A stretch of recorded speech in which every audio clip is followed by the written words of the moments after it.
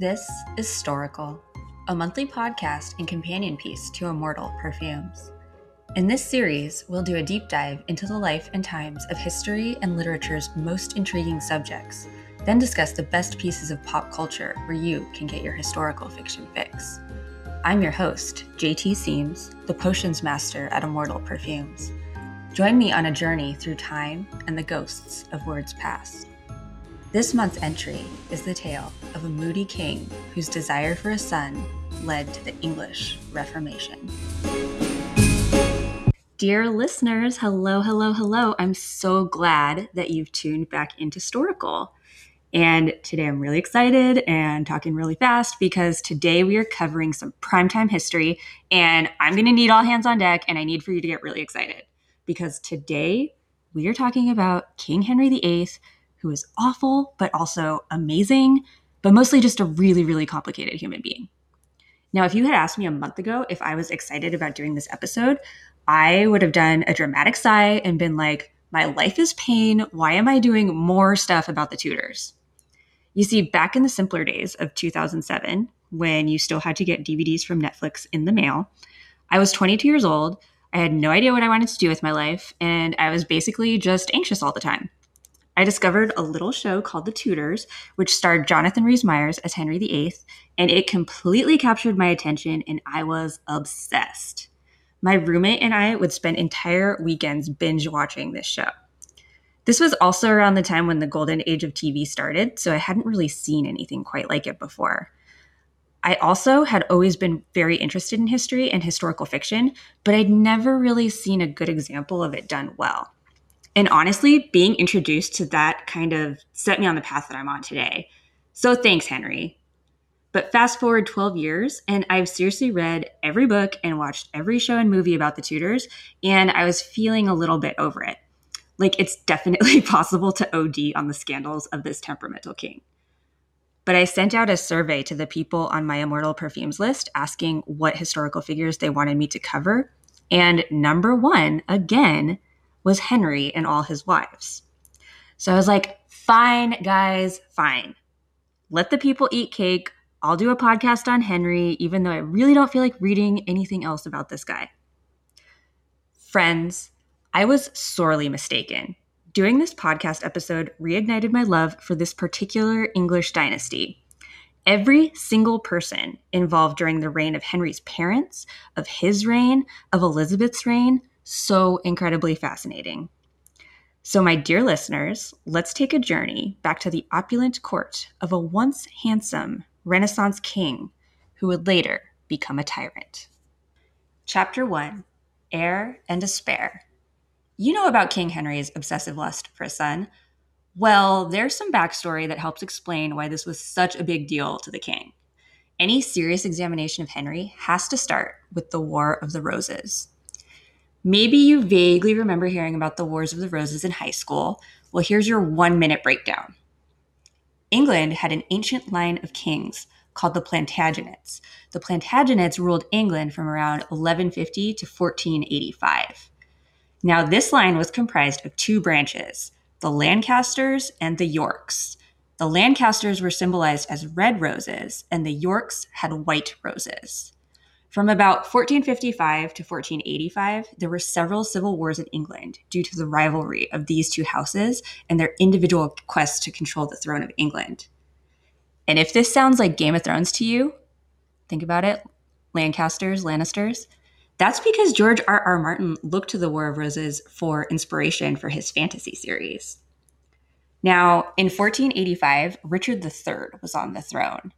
He was considered a usurper because he was regent for the two princes commonly referred to as the princes in the Tower, who mysteriously disappeared. They were the children of Edward IV and the sister of Elizabeth York. Henry Tudor was the sole surviving male claimant of the throne from the Lancastrian line. On both the Lancaster and the York's sides, the constant war had decimated the men in each family. Henry's claim was a little shady. He could trace his lineage to kings, but only through an illegitimate line. So the fact that Richard III was pretty unpopular worked out in Henry Tudor's favor. He was able to amass an army, and when he met Richard at the Battle of Bosworth Field, Henry Tudor killed Richard and took the crown. And fun fact about Richard, just a couple of years ago, Richard's remains were found under what had become a parking garage. Okay, that was your 1-minute recap of the War of the Roses. I hope that you're still with me. That was a lot of English names. With Henry victorious, the War of the Roses was officially over. But these families had been fighting for so long, and there was, understandably, still some bad blood. In a show of unity, Henry, who is now styled Henry VII, married Elizabeth of York, hoping to unite the two families to not only stop the fighting, but also to strengthen his claim to the throne. Now, before we get into their marriage, some tea. There's not really any way to know either of these two factoids for certain, but there were rumors that one, Richard III, who is Elizabeth's uncle, had an affair with her and wanted to marry her, and two, that Henry VII raped her before their marriage to test if she was fertile or not. Neither of these are known for sure, but I know how much you love that piping hot historical tea, or at least I do. Now, with their arranged marriage and, all the killing of family members, Henry VII and Elizabeth, who were apparently both really beautiful people, did not like each other at first, but did grow to love each other over time. They had 8 children, 4 of whom survived infancy. For those of you who are unabashed Tudorphiles, this is not going to be anything new, but for those of you who know nothing about Henry VIII other than his penchant for wives, this is going to blow your mind. I hope you're ready. Henry VIII was not actually supposed to become king. Henry VIII was the spare. Prince Arthur, his older brother, was born in 1486. Henry was born June 28th, 1491. Because Henry was the second-born son, his parents didn't really pay as much attention to him as they had their hopes for a Tudor dynasty with Arthur. Arthur enjoyed the best tutors and received a princely education. Henry did as well, but to a lesser extent. Arthur was the heir, and Henry was the spare who would be sent for a church career. Remember that little nugget for later.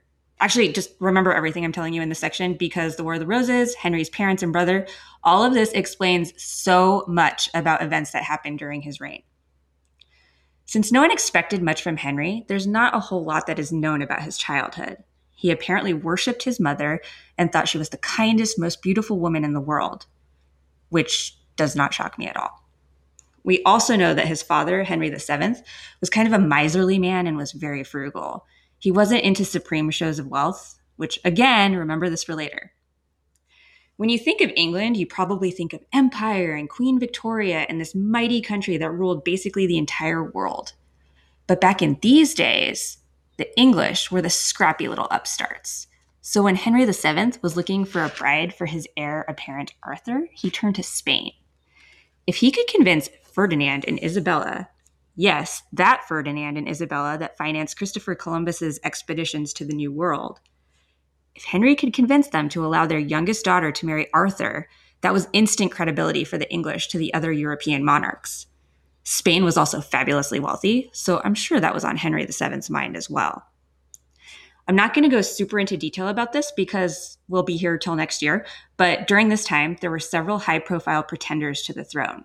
These men claimed to be the princes from the Tower that were Elizabeth's brother who disappeared when Richard took the throne. Henry VII spent considerable time and resources putting down these rebellions. In 1501, Arthur married, wait for it, Princess Catherine of Aragon, Ferdinand and Isabella's daughter. And why does that name ring a bell to you, you may be asking? Why, that's because Catherine was also Henry VIII's first wife. History is so scandalous, and I just love it. After only a few months of marriage, Arthur died. It's been long held that he was a sickly boy, but new research is indicating that he was actually healthy, but he came down with the sweating sickness, which was a very weird, terrifying, and fast-moving ailment that killed a lot of people during this period. Just 1 year after Arthur died, Queen Elizabeth, Henry's mother, died from a postpartum infection after giving birth to her 8th child, who also died. Elizabeth's death put both Henry into a terrible depression. And this, dear listeners, is where we set our scene. 2 ancient warring families were finally united, but this left a tenuous claim on the throne.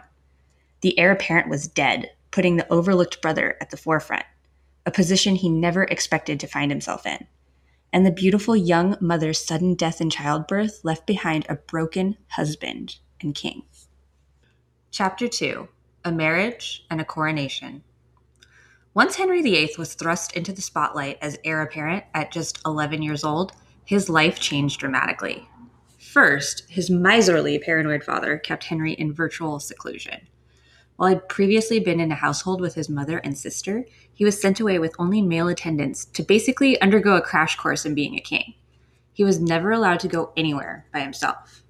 Despite all that, and again, if you're not a Tudor obsessive, this may shock you, but Henry grew to be an extremely handsome, fit, athletic youth who towered over the common Londoner at a height of 6'2" at a time when the average height was 5'5". Henry was also the epitome of a Renaissance man. He was an intellectual, one of the first royal children to be brought up with a humanist education. He was a gifted musician. Some even credit him with writing the song Greensleeves. He was interested in science, astronomy, art, and loved all manner of sports, particularly jousting. And unlike his father, Henry VIII was definitely one to appreciate the finer things. He had expensive, elegant taste and was always stylishly dressed and dripping with jewels. Ambassadors called him the Golden Prince. Reading about this lonely, restrictive childhood definitely reminded me of Queen Victoria's situation, and it's interesting to me how monarchs separated by some 300 years could be so similar. In any case, as all kings eventually do, Henry VII died in 1509. His son, Henry VIII, was the first prince in over 100 years to peacefully inherit the crown. And now that the old miser was gone, Henry was ready to make his mark. But first, he needed a wife. Okay, so remember how before she became the Duchess of Cambridge, the British press used to call Kate Middleton Waity Katie? Well, let me introduce you to Catherine of Aragon, the original Waity Katie. When Prince Arthur died in 1502, Catherine was basically locked away, a virtual prisoner. Henry VII didn't want to lose Catherine's considerable dowry.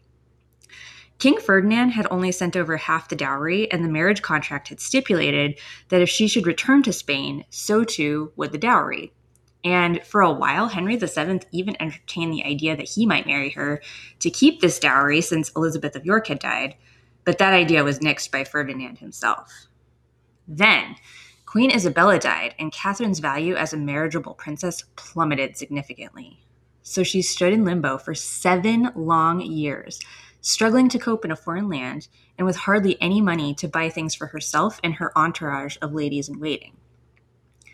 Making matters worse, if she were to marry Arthur's younger brother, Henry VIII, they would have to get a dispensation from the Pope because of a little gem in Leviticus of the Old Testament that said, "If a man takes his brother's wife, it is impurity. He has uncovered his brother's nakedness. They shall be childless." Catherine insisted that she and Arthur had not consummated their marriage. But with the sudden death of Henry VII at age 52, the new Henry VIII needed a wife stat. Henry himself appealed to Ferdinand and the Pope, and all was granted. Henry's grandmother, Lady Margaret Beaufort, planned an exquisite coronation for the new king. He married Catherine in a low-key ceremony on June 11, 1509, and 12 days later, the two had their coronation at Westminster Abbey. Catherine was 23 years old, and Henry was 17. Now, here's something that totally blew my mind. Catherine and Henry were married for 24 years. That's right, 24 years. He had 6 wives, but the last 5 happened in the last 14 years of his life. And the way it's always been painted to me was that Catherine wasn't giving him his son, and he was completely smitten with Anne Boleyn and got his divorce, like this was something that happened relatively early on in their marriage. But no, 24 years. And happily married 24 years at that. Henry had told his father that he thought Catherine was the most beautiful creature, which I hope we can stop calling women creatures because that phrase really grosses me out. But anyway, he was in love with her. They were both pious. Henry wrote a defense of Catholicism when Martin Luther first posted his 95 Theses to a church door, and the Pope gave Henry the title Defender of the Faith. So much irony there. The couple also enjoyed masques, which were basically these theatrical plays and performances they would do to amuse themselves at court. Henry would decide on a theme, usually from mythology, put a mask on, and would invade the Queen's chambers with other masked men in his entourage and have a grand old time playing Guess Who. I don't know, it sounds really hilarious and weird to me. His trust in Catherine was so great that during one of his stints playing a knight in wars with France, he named her regent in his absence, and Catherine, ever her mother's daughter, actually commanded the army and defeated King James IV of Scotland, who died in this battle, no less. Not only that, but the English people loved Catherine. She was a true queen to them and did many acts of charity. Despite the fact that the pair were well matched, as the years went on, Henry grew more paranoid about their lack of a son. Of their 6 children, only one survived, and that child would grow to become Queen Mary I, aka the one and only Bloody Mary from those creepy games you played as a kid. And here's some more knowledge I'm going to drop to blow your mind. 1. It is believed that Henry was a virgin when he married Catherine. Pious, remember? 2. It took him a while to take a mistress. It's believed he felt really guilty about it at first because he was so conservative in his marriage views. 3. Despite his popular image as this super lusty king, there were really only 2 confirmed mistresses.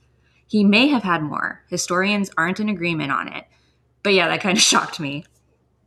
During these early years, things were relatively peaceful. He kept trying to invade France because he grew up believing that war brought immortal glory to kings, and England had an ancient dubious claim to the French throne. But ultimately, Henry was also very interested in peace between nations and building up his country to be a cultural center of the world with artists, musicians, and philosophers.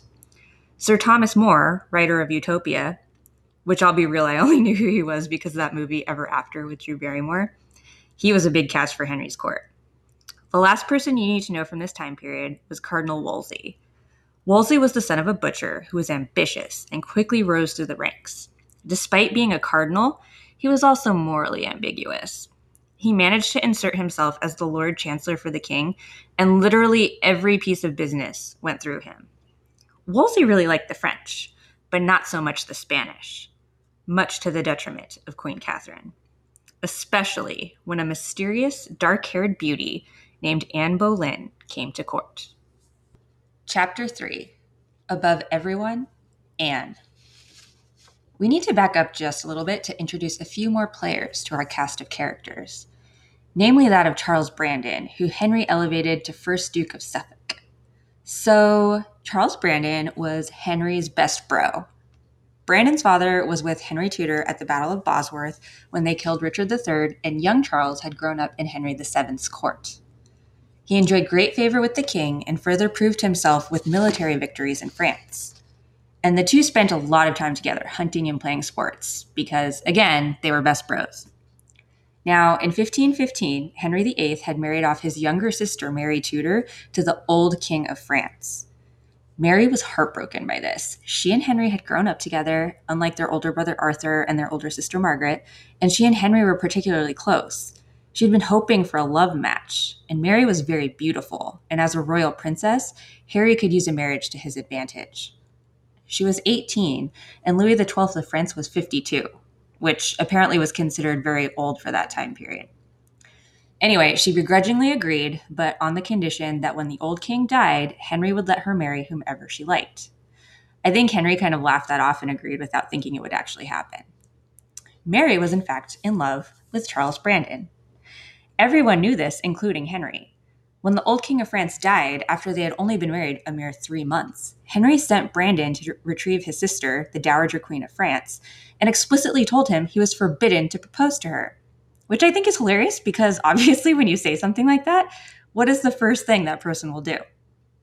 And yes, indeed, he married Mary Tudor, and Henry was livid. Brandon had effectively committed treason by going against the order of his king and marrying a royal princess without permission. Now, why this long aside? Why have I spent this much time setting up Charles Brandon and Mary Tudor? That would be because guess who is maid of honor to Mary in France and who would later be championed in her quest for the crown by Charles Brandon? A charismatic young woman named Anne Boleyn. Also, another fun fact about this love match, Their granddaughter was none other than Lady Jane Grey, who briefly got the crown after Edward VI died in an attempt to keep Mary and Elizabeth off the throne. Now, Anne Boleyn, where to begin? I guess the best place to start is a little disclaimer. There's not much that we know about Anne Boleyn that comes from her own words. Her letters have been lost to history, probably destroyed after her execution. And honestly, she wasn't super well liked at court, so a lot of depictions of her are clouded by the judgments of others. And I'm not going to go too in-depth about Anne's life and history because, spoiler alert, we're actually going to do a whole episode on her next month, so be sure to tune in. We'll go more in-depth next month, but here's the Spark Notes version of Anne's story. It's not known when or how Henry met Anne. However, in all the various depictions of them in movies, TV, and books, there's some pretty great ideas. Sometime in the early 1520s, Anne became one of the ladies-in-waiting to Queen Catherine. Anne had just come from the court of King Francis as lady-in-waiting to his wife, Queen Claude. Henry had a bit of a rivalry with Francis, not just because he was French, but also because Francis was a young, virile king as well, who not only had heirs, but also had a grand court with Renaissance artists, philosophers, and writers. Henry was a worldly man who definitely succumbed to envy. Anyway, I bring all this up because when Anne returned to English court, she was something of an it girl. She was extremely fashionable and refined. She kept her French style, which all the English women at court soon tried to emulate. She was a good conversationalist and a great dancer. So while she wasn't considered the most beautiful woman at court, she had that je ne sais quoi. Now, some years before, her older sister Mary had actually been Henry's mistress before she was married off and sent away. Armed with that knowledge, when Henry began showing interest in Anne, she played it very cool and was coy and mysterious, keeping him on his toes. Which for the type of guy Henry was, who grew up believing in courtly love and heroism, this was completely irresistible and made him want her more. In fact, when he was ready to make his declaration of love to her, Henry had commissioned a series of 4 golden brooches. The first was a Venus and Cupid, the second, a woman holding a man's heart, the third, a man lying in a woman's lap, and fourth, a woman holding a crown, because Henry was clearly the king of subtlety as well. Seeing how her sister had been treated, Anne refused to be his mistress and insisted he put a ring on it, which good for her. They kept their back and forth discreet for a while, but it was only a matter of time before the court knew. Henry became fixated on the idea that his marriage to Catherine wasn't lawful based on the biblical text from Leviticus, and he wanted a way out without angering Catherine's nephew, Charles V, who is not only the King of Spain, but also the Holy Roman Emperor, who at this time controlled the Pope. Now, as Henry's number one fixer, Cardinal Wolsey was chosen to find a solution for the king's great matter, as it was referred to. However, Anne and Wolsey hated each other, just absolutely loathed. Around the time that Henry had first developed feelings for Anne, she was secretly engaged to a nobleman named Henry Percy. Wolsey put an end to this, what many believed to be under the direction of Henry himself, although it was claimed that Percy's father had found out and wanted Anne gone. So you've got Wolsey, a cardinal trying to convince the Pope to grant the king an annulment, which the Pope definitely did not want to give, but he also didn't want to drag England's powerful king. So for 7 whole years, the issue was in limbo.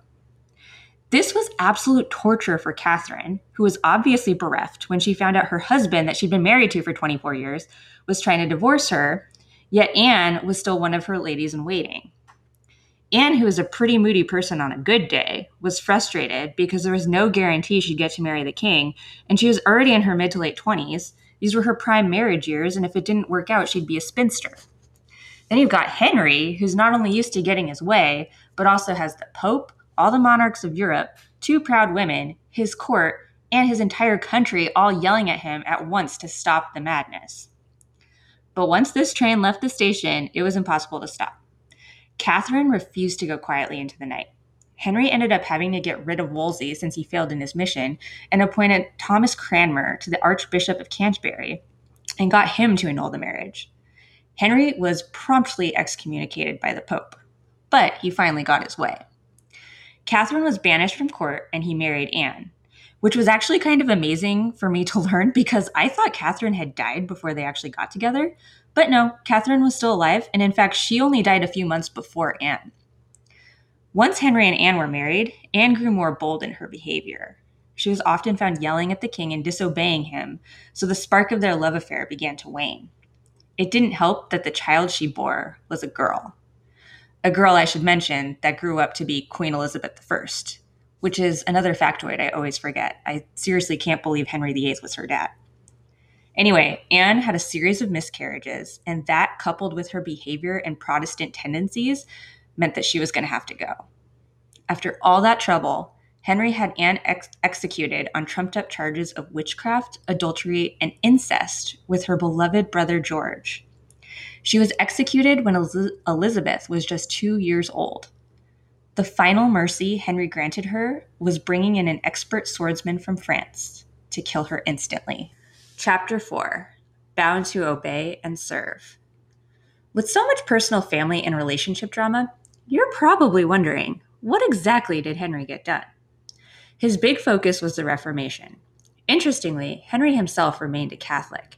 He just didn't recognize the Pope's authority, instead believing himself to be the head of the church. He continued studying religious matters and writing his own doctrines. And he was actually against both Lutheranism and Protestantism, instead wanting a hybrid of his religion with the old. He also had increasingly become reliant on Thomas Cromwell, who had previously worked for Cardinal Wolsey. Cromwell had also been a champion for Anne Boleyn. The two tried to convince Henry to make greater reforms to the church. But Cromwell had turned on Anne as a matter of his own survival, and it's believed he was largely the reason she was executed. She was still very much in the king's favor up until about 3 months before her death. In fact, many assume that because she gave birth to a stillborn boy right before her execution, that was the final straw. Actually, Henry grew closer to her after that happened. Maybe because he had a slight part in it. The king was still very much into jousting, and in a tournament in 1536, he fell off his horse and was unconscious for 2 hours, and also received a serious wound to his leg, which is important to remember. Another theory is that Anne walked into a room in which Jane Seymour was sitting on Henry's lap. The shock of this reportedly put Anne into early labor. Now, evidence, which I say with air quotes, about her infidelities was brought to the king by Cromwell, and most of it has easily been disproven by historians. Cromwell wanted to prove himself invaluable to the king and proposed the idea of the dissolution of England's abbeys and monasteries, which by this point had saved up considerable wealth. By doing this, all that money would then flow directly to the king. Anne Boleyn, however, didn't want the money to go to the crown and instead believed it should go to charity. This is what put them on a collision course, even though Cromwell had been instrumental in obtaining the annulment of Henry's marriage to Catherine. See, I couldn't help myself. I had to get some more in there about my girl Anne. But moving right along, however, just one day, as in 24 hours, after Anne lost her life, Henry was betrothed to Jane Seymour, the daughter of a country knight and one of the ladies in waiting to both Anne Boleyn and Catherine of Aragon. Jane had been at court since possibly 1527 under Queen Catherine, but it wasn't until Henry had visited her ancestral home at Wolf Hall that he noticed her. Catherine of Aragon had been pious and haughty in the way that only a true born and raised queen could be. Anne was coy, but also had violent moods. When Henry met quiet, timid Jane, he was pretty smitten. Here was a woman that would just submit to him, which I roll. Anyway, it depends which historian you side with to decide whether Jane was a meek little pushover or was conspiring for the crown at least a little bit. Eustace Chapuis, who was a major player as the Spanish ambassador, I just didn't have a lot of time to get to him, he wrote to his king that Jane was no beauty. So what was it about Jane that had Henry so enamored? Well, apparently, after he met Jane at Wolf Hall, he sent her a letter asking her to be his mistress and included some gold coins in it. She refused it and sent it back with the message that she had no greater riches than her honor, which she would not injure for 1,000 deaths. Henry really was the kind of guy who loved the chase, and this show of virtuousness sealed the deal for him. Jane really was virtuous and meek, but some historians posit that she was aware of Henry's intentions and conducted herself to advance herself and family. Which, I mean, mostly makes sense, except when you stop to think about how things went for your predecessors.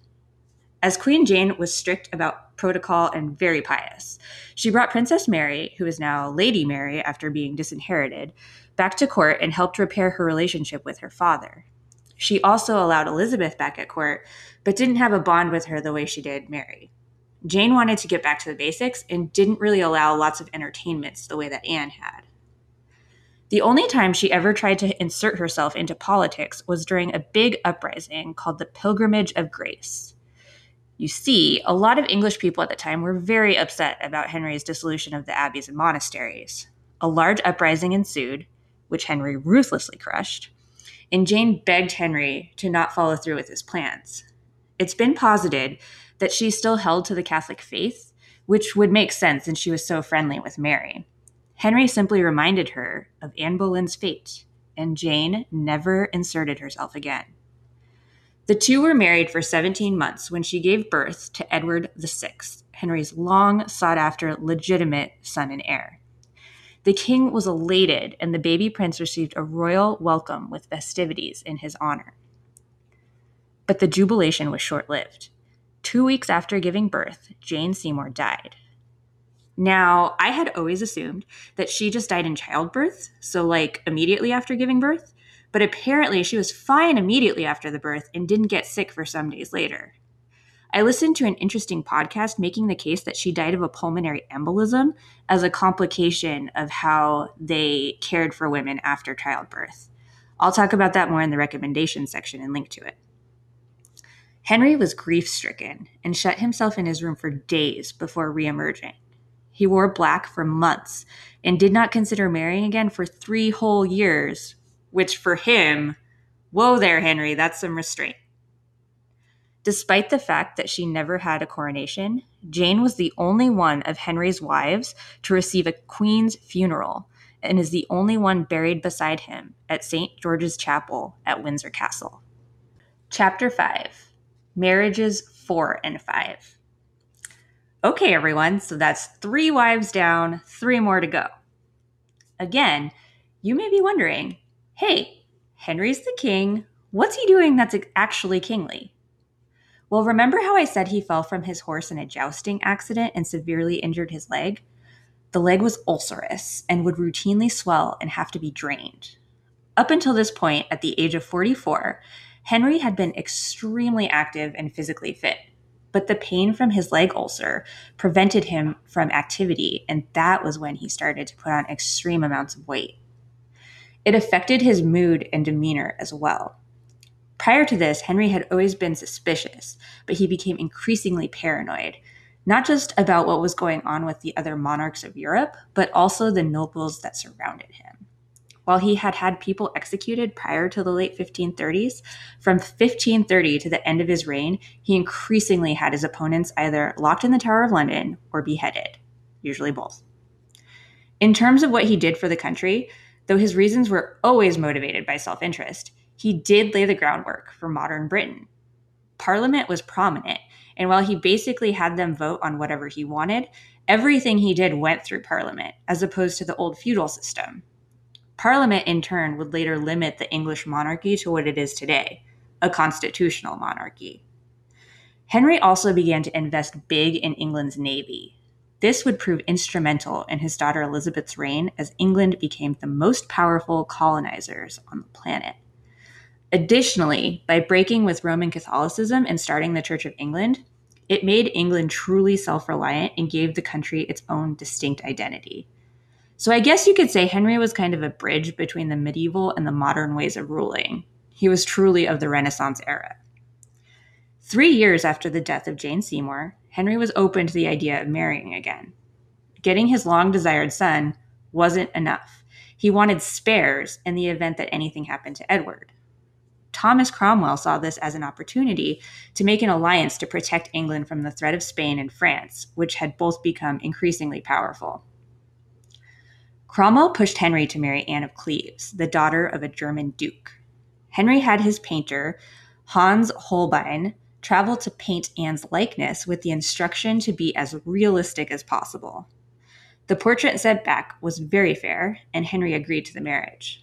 However, when Anne finally made it to England and the king met her for the first time, Henry was furious. He compared her to a horse and complained that she is nothing fair and has very evil smells about her, because he was a mature king. Anne was not well read and couldn't speak English. So not only was she not pretty enough for him, he didn't find her challenging in the way he did his other wives. He couldn't back out of the marriage, though, because that would have been a political disaster for their alliance. He went through with the marriage, but immediately sought a way out. Henry was especially angry with Cromwell for the match and had him beheaded for treason, just like that. Anne, for her part, was pragmatic because she knew what had happened to her predecessors. She complied with the king's desire for an annulment, and he paid her off in wealth and castles. And fun fact, she survived Henry and all his other wives. Because remember, we've still got 2 more. Funny enough, they actually grew to become good friends, and she was known at court as the king's beloved sister. She was close with his daughters and generally treated like an actual sister, so good for her. Now we come to Catherine Howard, and if you're like, what is it with this guy and marrying all these women with the same name? You're not alone, because when it was all said and done, he was married to 3 Catherines, 2 Annes, and 1 Jane. Maybe that was another reason why he liked Jane the best. Henry found Catherine Howard, where he found all of his replacement wives, in his current wife's group of ladies-in-waiting. Catherine Howard was just 16 or 17 years old when she married Henry. Her family was of noble pedigree. In fact, she was a first cousin of Anne Boleyn, but her father wasn't the first son and was poor. After her mother died, she was sent to live as a ward for the Dowager Duchess of Norfolk, who was her father's stepmother, and she also took in large numbers of poor yet aristocratic children.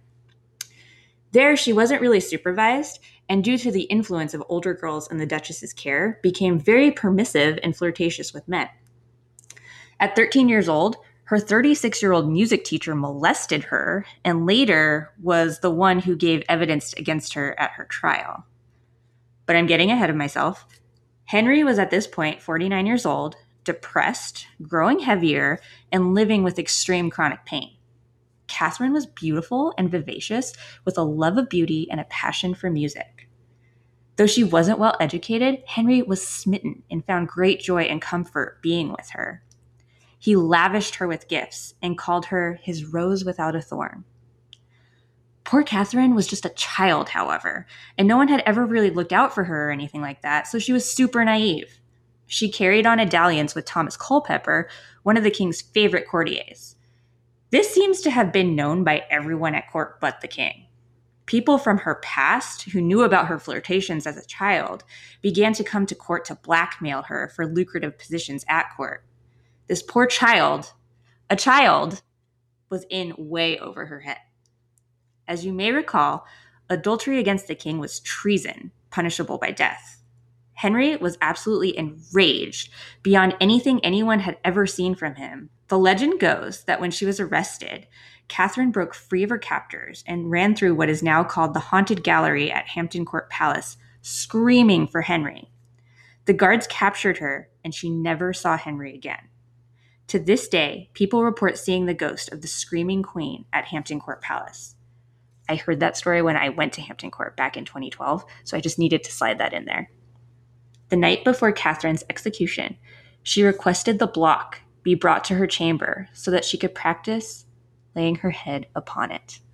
Chapter 6, A Weary King. After the latest queen's death, you'd think Henry would just call it a day.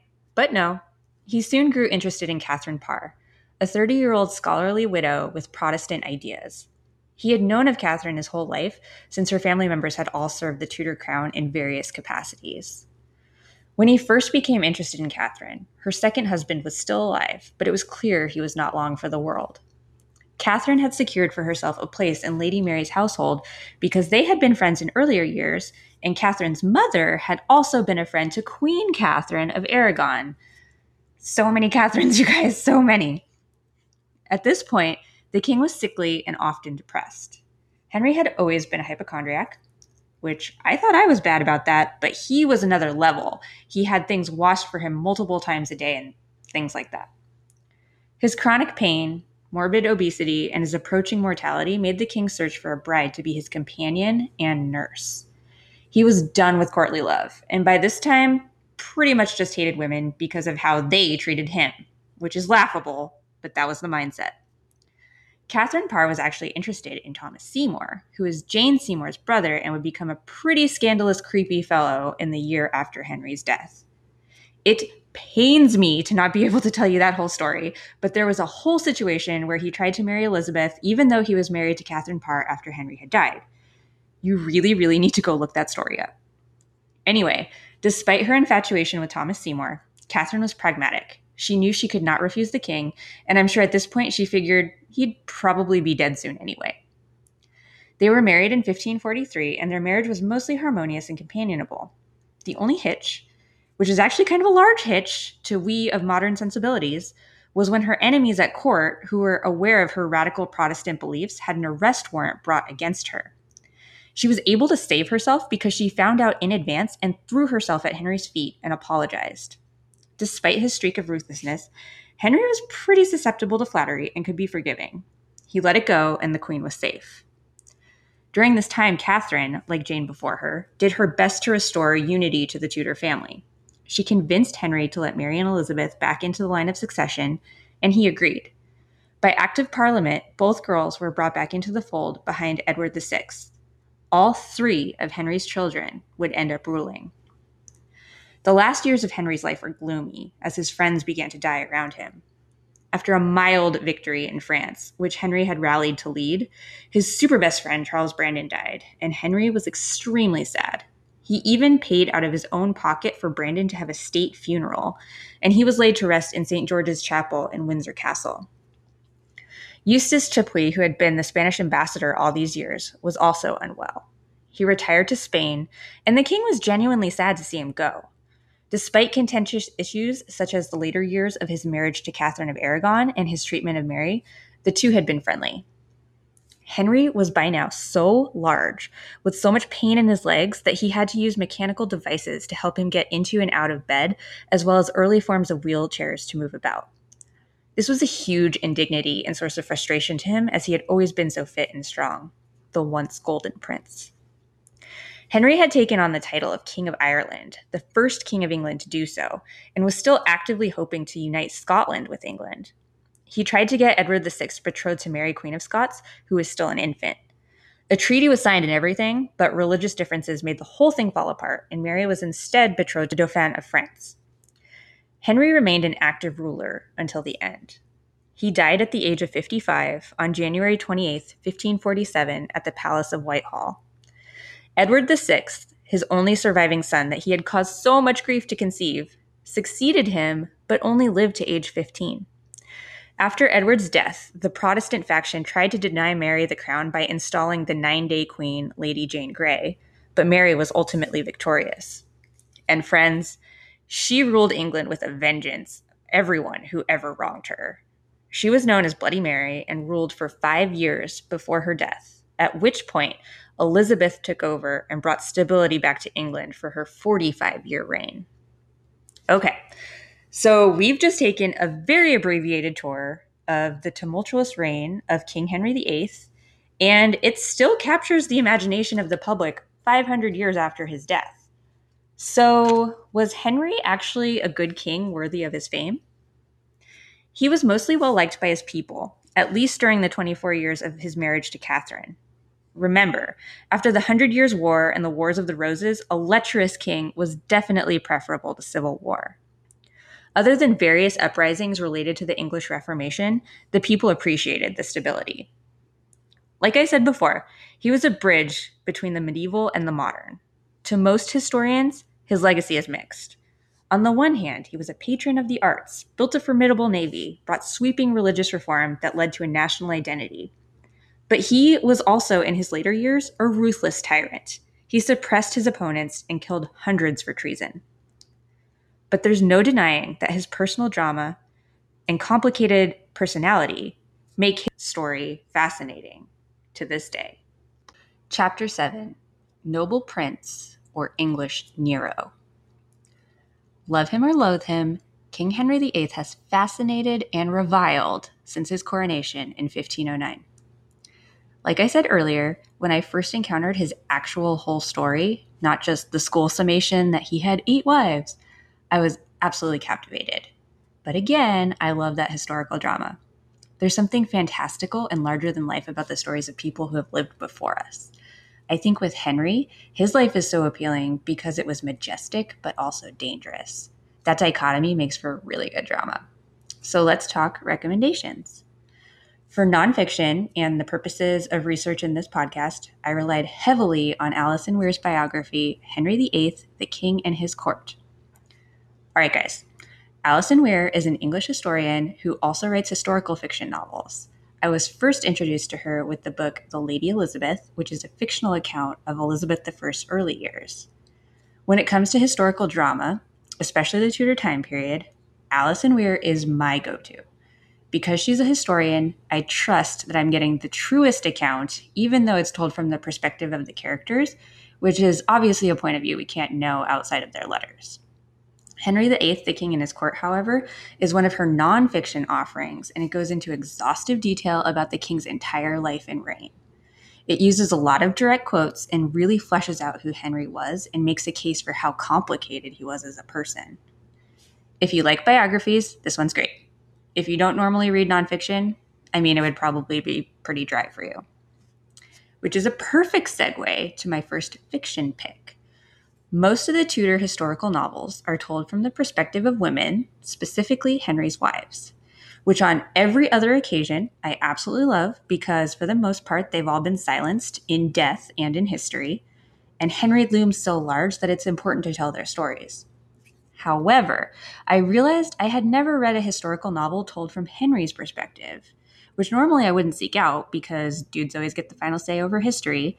But I felt that for this podcast, it would be helpful to kind of see things his way to learn what made him tick, which again, we can't know because it's fiction, but it is entertaining.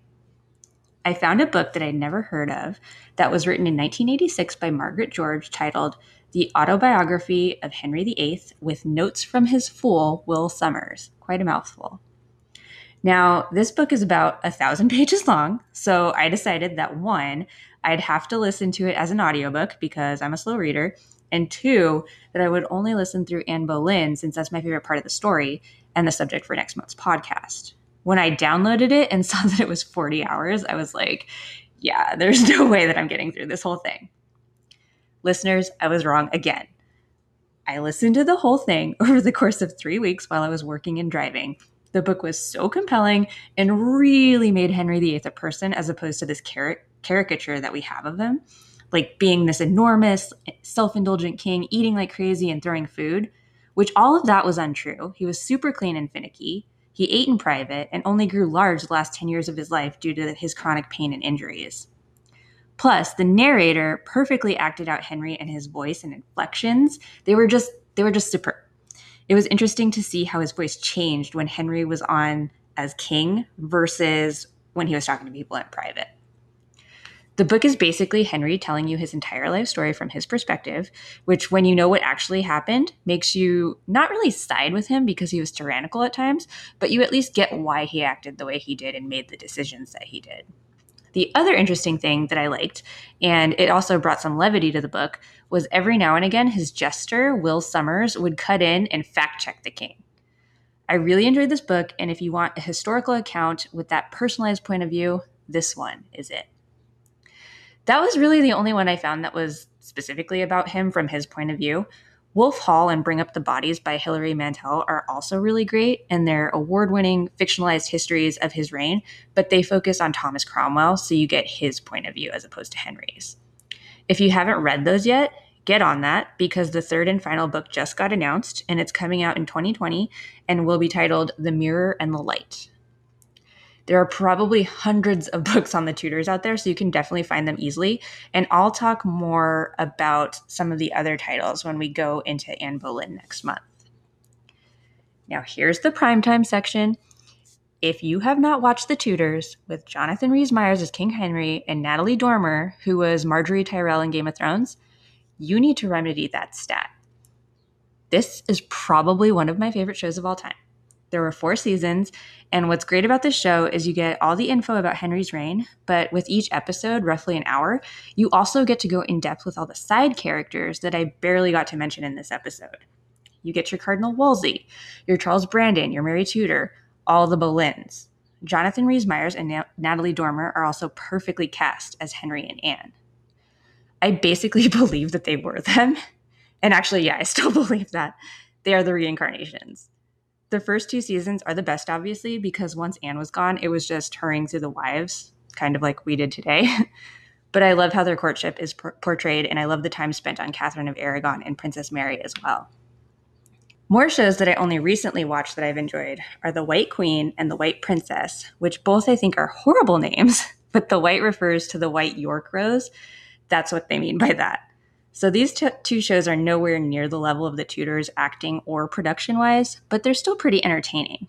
The White Queen is about the last big struggles in the War of the Roses, and it involved Henry's grandmothers. Then The White Princess was about Elizabeth of York and Henry Tudor.